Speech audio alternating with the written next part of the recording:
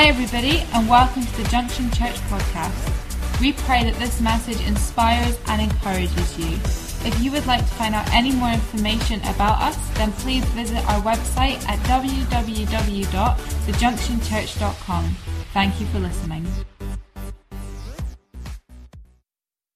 Prepare to get rid of the familiar. Prepare to leave the familiar. You know, I guess maybe you're like me. Sometimes you get kind of used to routine. Get used to seeing the same things over and over again. You get used to seeing your lives in the same sort of paradigm and frame which you've always seen it. But God was telling me today to get ready to get rid of the familiar. Wow. And he's saying that a lot can happen in a day. Yes. Any day that you hear from God, any day that you access his presence, any day that you allow him to reach into your life, that is a day where anything can happen.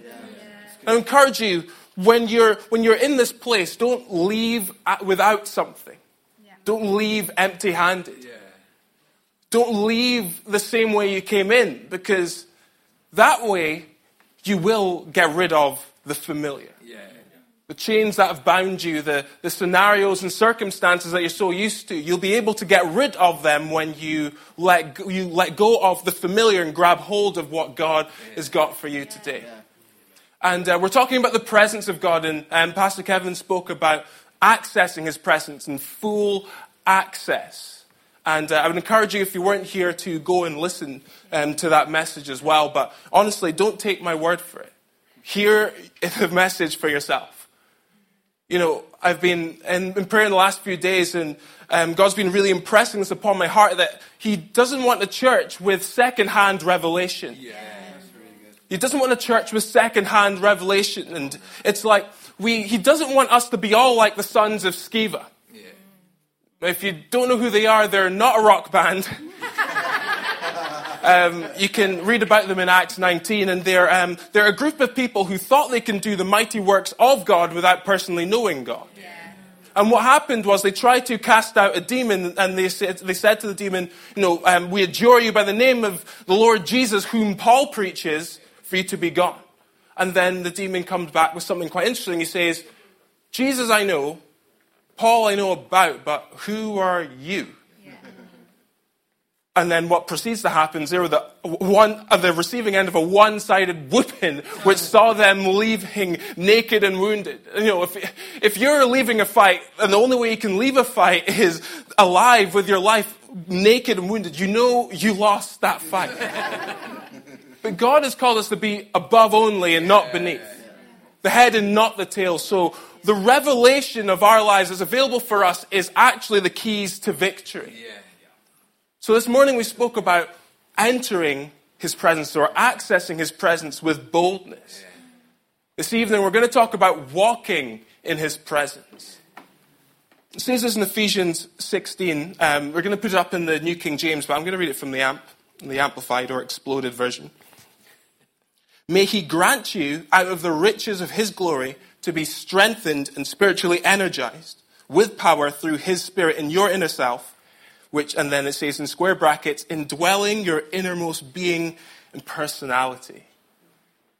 So we're to walk in that presence, walk in the presence of God.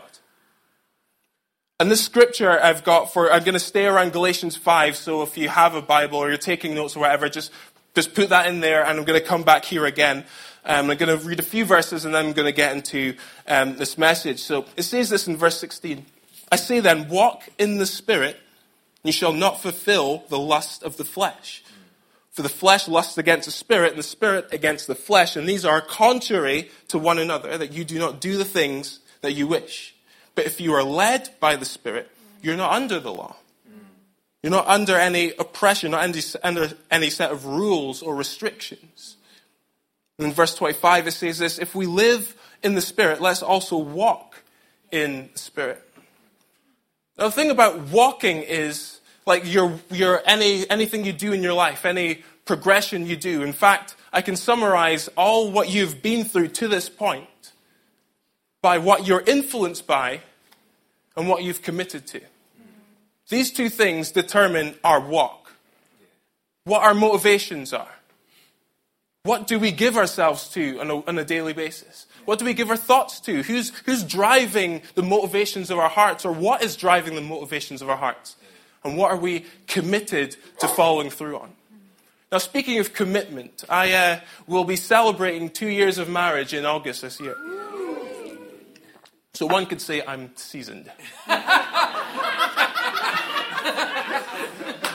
So I'm going to be celebrating marriage, right? And for the guys who may understand this concept I'm going to share with you, there's this concept of husband points. Now, husband points, I didn't actually fully know this until one time Heidi came back from a women's conference, and there seems to be this unwritten rule that when there's no men in the room, the girls get together and talk about their husbands.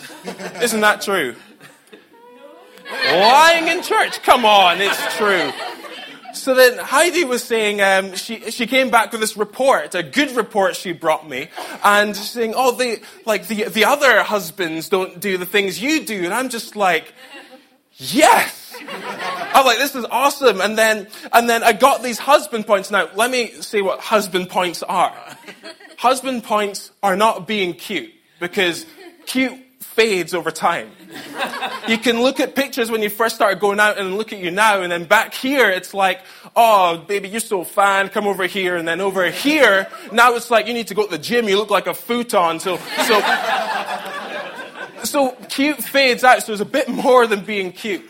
Things like doing the dishes, things like taking the bins out. Basically, you have to be Mr. Muscle, loving the jobs she hates. So you do all these things, buying flowers, occasionally cooking dinner, putting the kids to bed, all these things, and these add up to husband points. But then I find a bit of a dilemma. It's when you've built up these points and then you want to try and withdraw from your account. It's a bit awkward. I didn't know this, and not so long ago, it was a really nice day, and I had a day off, and one thing I'm thinking of is, yes, golf! I want to play golf. I want to go and, disengage from everything, because, I'm a musician and I'm speaking and all these sort of things. It's not easy. I need to get away. But then how do you be like, we haven't had a day off in a while. And I'm at the awkward moment. It's just like, should I try and use my points here? I mean, I was in good rapport yesterday. Now, what's going on? And for some reason, when I want to use these points, the stock market just crashes, and now they're of no value. But the thing is, why it doesn't work to redeem points like that is because when I want to redeem my points, it's based on my need for convenience. See, the problem with our walks is that sometimes there's a need for convenience. So that's what really affects our walk. And walking in the presence of God is not about convenience. Yeah. Galatians 5 talks about this. And the context of Galatians is Paul is writing to a group of churches in the Galatia area, which is modern-day Turkey. And they received the gospel of grace. They received the good news of the gospel that Paul preached under inspiration of God. And then he disperses to look after other churches that he oversees. Then people come in after him, known as the Judaizers. So basically, what they did was they enforced all the laws like dietary requirements, and circumcision was just a hard sale in any kind of account. But they were promoting these things and trying to make the people that didn't grow up as Jews to act like Jews. And Paul was quite heartbroken when he heard this. He preached the gospel of grace, which is that by grace we have been saved. So it's not about what we work to earn. It's actually about what we receive from him. And then now he's coming back to a culture where they're like, well, I'm better than you because I eat these things, or, I've been circumcised. And it's just like, that is just weird. And it's not the gospel of grace. So when Paul writes this, and he says to them, and I don't have it here, but I'll just say it in Galatians 5 and 7. And he says to them, who was it that hindered you? You ran so well. Who stopped you from obeying this truth? And he said, this hindrance doesn't come from him who called you. See, him who calls us is God. But he's not calling us by his convenience.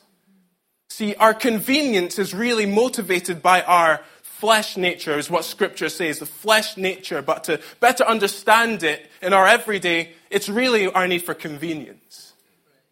It's really like, what's good for me right now? What's handy for me right now? And Paul demonstrates, or rather he walks them through this process, what happens when they walk in convenience. And I'm going to read in Galatians 5 and verse 19. I'm going to do it in the Message version here, just to give us a bit of more of a clear perspective of it. It says this in 5 and 19. It is obvious what kind of life develops out of trying to get your own way all the time. Repetitive, loveless, cheap sex, a stinking accumulation of mental and emotional garbage, frenzied and joyless grabs for happiness, trinket gods, magic show religion, paranoid loneliness, cutthroat competition, all-consuming yet never satisfied wants, a brutal temper, an impotence to love or be loved, divided homes and divided lives, small-minded and lopsided pursuits, the vicious habit of depersonalizing everyone into a rival, uncontrolled and uncontrollable addictions, ugly parodies of community. I could go on. I think we've got the point here. This isn't the first time I've warned you, If you use your freedom this way, you will not inherit God's kingdom. And that sounds kind of harsh. You won't inherit God's kingdom if you have a selfish thought. But the thing is, the kingdom of God is not a kingdom of convenience. There's a little bit more to it than that. It actually says later on that if you think this way, you'll actually enter into corruption. And what corruption is, it's like back when it was written here, it's actually an agricultural term, in that what you've planted and what you've sown, when it's come to harvest, it's spoiled. It's not good. It's a bit rough. It's not good for what you want it to be. Nobody can eat it, so it's not even good for kindling. It's just chucked aside. But in the tech world, I describe it like this. It's like if you have like a music file, an MP3 file, JPEG or picture file, anything like that, and it worked one day, but now you're trying to load it, and it comes up with this error message that says data file corrupted. Has anyone ever seen that? The most annoying thing, data file corrupted. But the thing is, you see the extension, you know it's an MP3, you know it's an MP4, you know it's a JPEG, but you can't read it because it's not recognized for its original purpose. When you walk to suit your comfort, to suit your convenience, you walk in a way which you will end up in a way that you do not recognize the purpose for which you're living. Galatians 6 says this. It says here, do not be deceived. God is not mocked, for whatever man sows, that he will also reap. For he who sows to his flesh will of the flesh reap corruption. I'm going to pause there. The thing is, with the seeds that we sow, or the things that we do, it's subtle. It's not glaringly obvious all the time. It's subtle. What happens is a thought can come into your mind. That thought is lingered on, develops into an attitude. This attitude then affects your language, whether you have a conversation in your head or whether you speak this out loud. This language then affects your behavior. Then all this together affects the culture in which you live your life. Culture is not about what happens to you, it's about what happens in you and gets produced through you. We all produce cultures by what's going on inside. Proverbs 4:23. Above your all else, guard your heart, for out of it flow the issues of life. It's out of our heart. So corruption can be quite subtle. That's why Paul says that I take every thought captive in 2 Corinthians 10. He says this, to take every thought captive and teach it to obey Christ. Every thought, because he knows the power of a seed. The seed of convenience. Luckily, that verse doesn't end there. I'll read the rest. It says this, so, for he who sows to the flesh will reap corruption, but, everyone say but, You rude people. But he who sows to the Spirit will of the Spirit reap everlasting life. We've got to know the source if we want to sow to the right place. We've got to know where it's coming from. Will of the Spirit. Now, how do we sow to the Spirit? How do we sow to this life? Yeah. Well, I can tell you it's not to your convenience. It's sown from a different source. Remember what I said. This is going to be like the thread that's going to hold this all together. Your walk is determined by what you're influenced by and what you're committed to. Everything in your life that's a summation of everything you've got to this point, whether it's a job, a career, a family, whether it's just a thought or an attitude. It's because it's been sown into, it's driven you, and you've committed to it. That's where it's brought you. That's what's brought you here. And you inherit the kingdom of God by being led by His Spirit. It's a spiritual birth. The Galatian church, or the Galatian churches, missed this, and they thought they were perfected by what they did. In other words, their need for convenience, because if I've earned it, that means I can rejoice in it. I've got bragging rights, because I've done this. Yeah. But Paul's saying that is not the gospel. And if you live that way, you won't inherit what God wants to actually give you. Yeah. To be led by the Spirit is to hear what He's saying to you and to walk in commitment to the path He's leading you on. That's what happens when we're led. Anytime we are led, we're actually influenced and I like the sound of that. And when we commit to the path, we get closer to what that is drawing us to. So if we want to be a good footballer, we see somebody like Lionel Messi, and we see the way he plays, and you think, that's really good. I really like what he does there. So I'm going to walk on this path, and then they'll get more like Lionel Messi because they're influenced by him and they're committing themselves to playing like him. Yeah. That's how it works in our lives. The kingdom of God is not one of corruption. It's one of restored community. It's one of restored relationship. It's actually one of perfection, which is why if you live according to ways that are taking relationships and things out of the culture of Christ, then it's not of Christ. Romans 8:14 says this. It says, "For as many are led by the Spirit of God, these are sons of God." Now, the vehicle to the kingdom of God is living step by step by the power of His Spirit. Now, you don't go to the gym to work on your spirit level. It's not about that. You work in step with God. And years ago, when I was learning about being obedient to the voice of God and hearing the voice of God and being obedient in that sense, I would get an impression and then I would kind of think, should I do that? I don't know. And then I did it. And then after a while, I look back and I see the benefits of walking with God.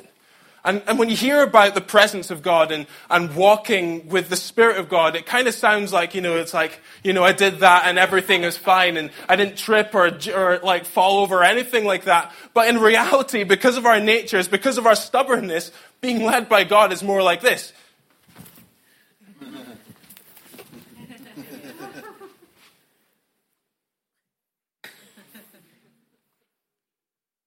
That's more what walking in the presence of God is.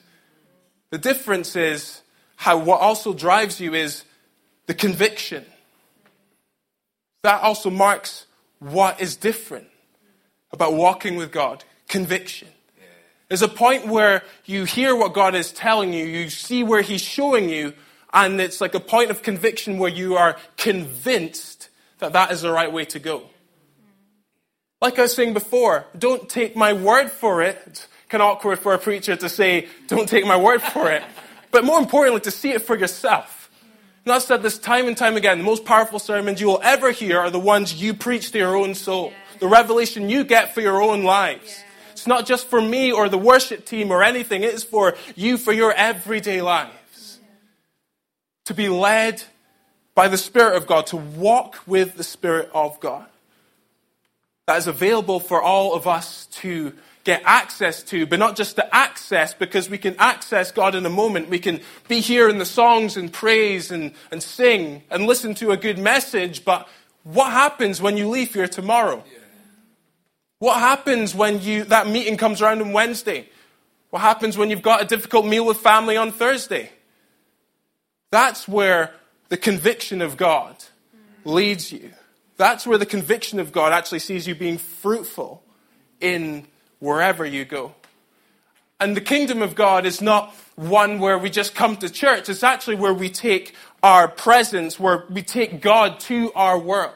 We create a culture of peace. That's why it says in Matthew 5, blessed are those who are peacemakers, for they will be called children of God. They actually have the mission of making peace in their lives. And that's what we're called to do when we walk in His presence. When we walk in His presence, we walk in victory. When we walk in His presence, we walk in the goodness, and we walk in fruitfulness, and we walk in faithful relationship.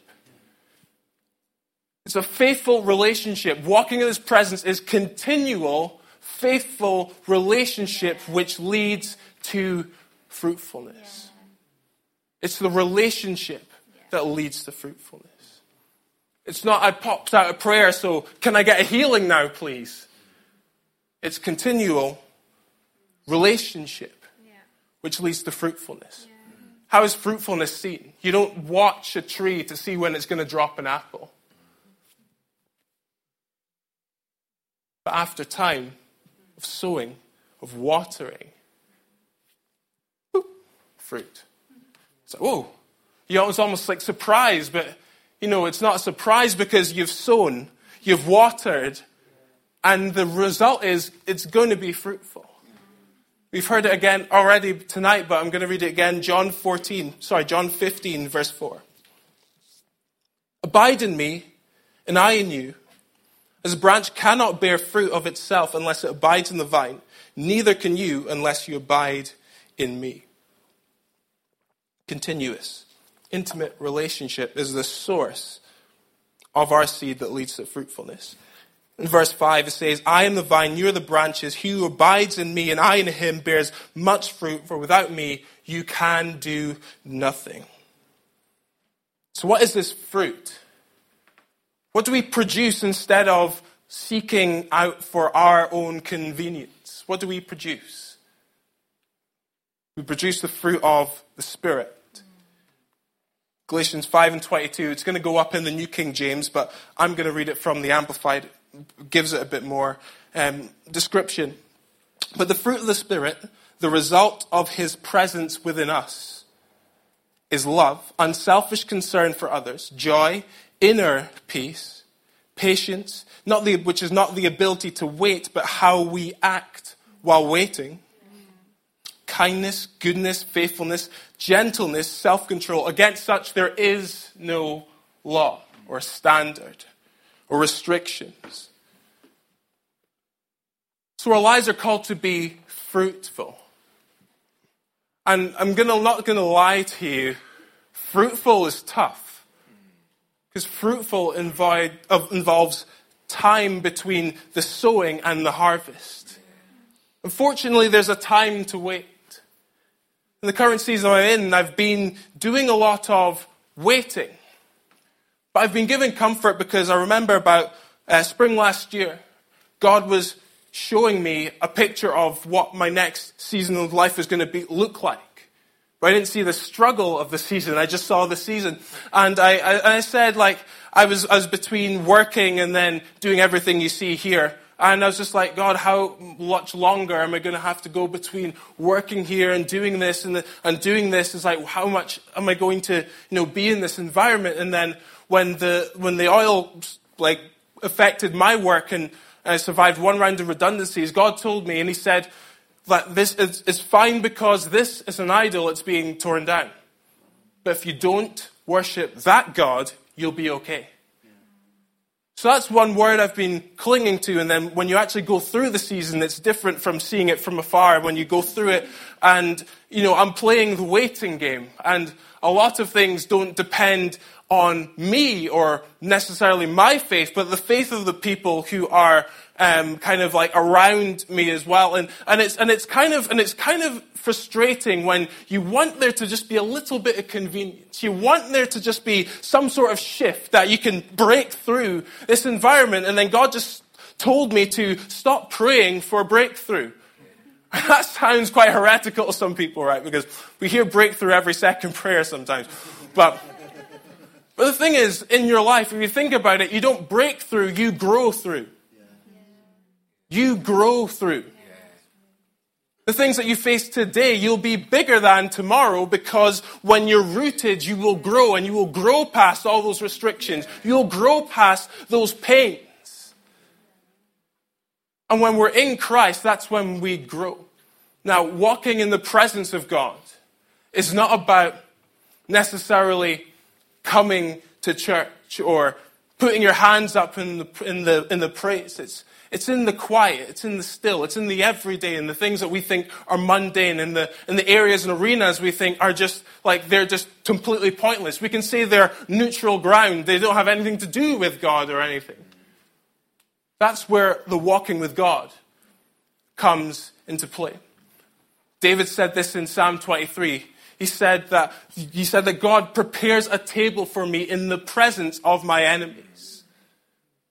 The truth is that when we walk this life and God calls you into certain areas or God speaks to you, there will be enemies that you don't even expect sometimes.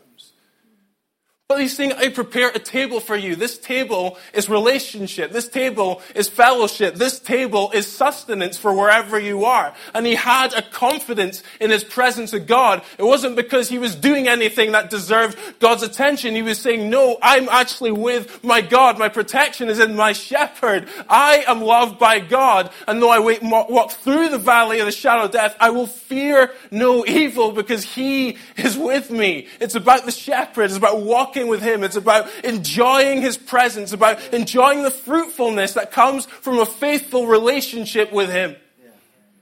It's all about relationship. And in this season of life, I really begin to be so secure in my relationship with God. Fancy that, when things fall apart, when things you don't quite understand. Things are a bit like Greek and we're speaking Mandarin, right? We don't quite understand them. But then it's like, I'm secure because it's not in my strength. It's not in what I work out. It's in what God graces me with. By the grace of God. Because we're his kids. And let me tell you, he looks after his own. He looks after his own. It says this in Romans 15, in verse 8, 15 to 17. It says, for you did not receive the spirit of bondage again to fear, but you received the spirit of adoption, by whom we cry out, Abba, Father. A term of endearment that you only use if you have a personal, close relationship. Abba, Father, Daddy, God. The Spirit himself bears witness with our spirit that we are children of God. And if children, then heirs. Heirs of God and joint heirs with Christ, if indeed we suffer with him, that we be also glorified together. I don't know what that looks like in your life. But I can tell you for my life that walking with God is not about me worshiping at an altar of convenience. But it's actually found in the middle of our conviction. Those little nudges, like Pastor Cheryl was saying this morning, sometimes it's the first voice you hear. It's like, oh, what was that? Is that God? And then we kind of think, oh, no, maybe it wasn't God. But let me tell you, in psychology, this is how they say ruts are formed. It's when a path is continually walked down in the mind that the body just gets so used and habituated to walking that path. And it becomes so easy. It's like you've had that flexibility and you know it's just the default. You just easily just fall in because gravity will take you there. But can I encourage you to make a new rut? Make a new pathway. This is a pathway of grace. This is a pathway of walking in your new identity. This is a pathway of walking in his presence. Because in his presence, we have freedom from enemies.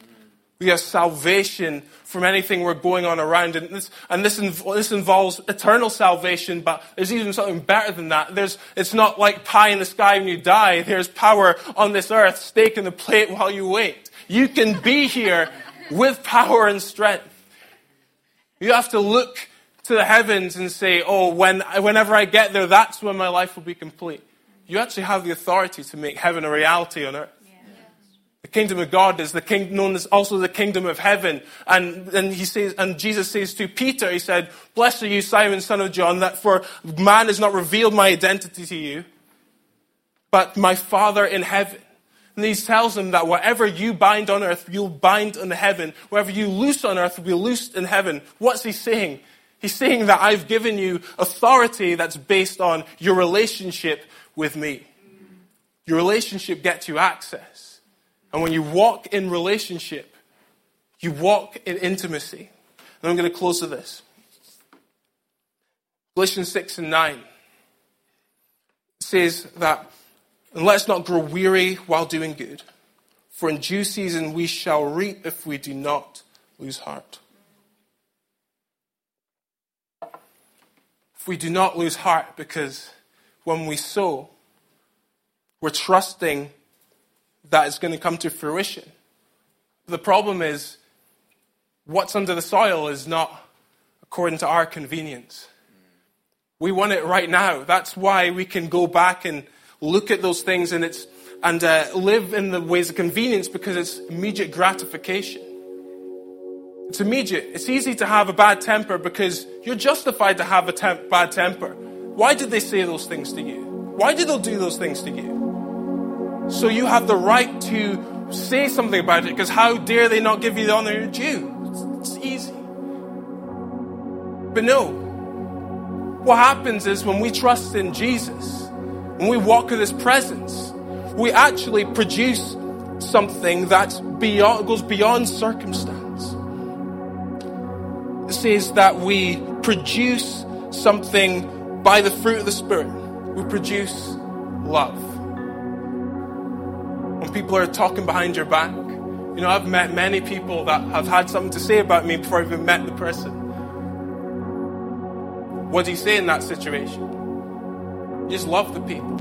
I know the sources, and it's funny sometimes, but you want to react, but then you just love. You're like, why should I love? You have joy. When everything's crashing around you, you can have joy. It's not convenient to have joy in a struggle, but you can have joy. You can have peace. You can have patience. Patience is a word for me. I don't like waiting. It doesn't suit my personality well at all. Waiting, not the ability to wait, but how we act while waiting. Now, we all have things that we're waiting for. Some of us aren't going to be in Aberdeen for long. Some of us have got here and we're waiting for opportunities while we're here. But can I tell you that these opportunities are not found at convenience, but they're actually at the other end of your conviction.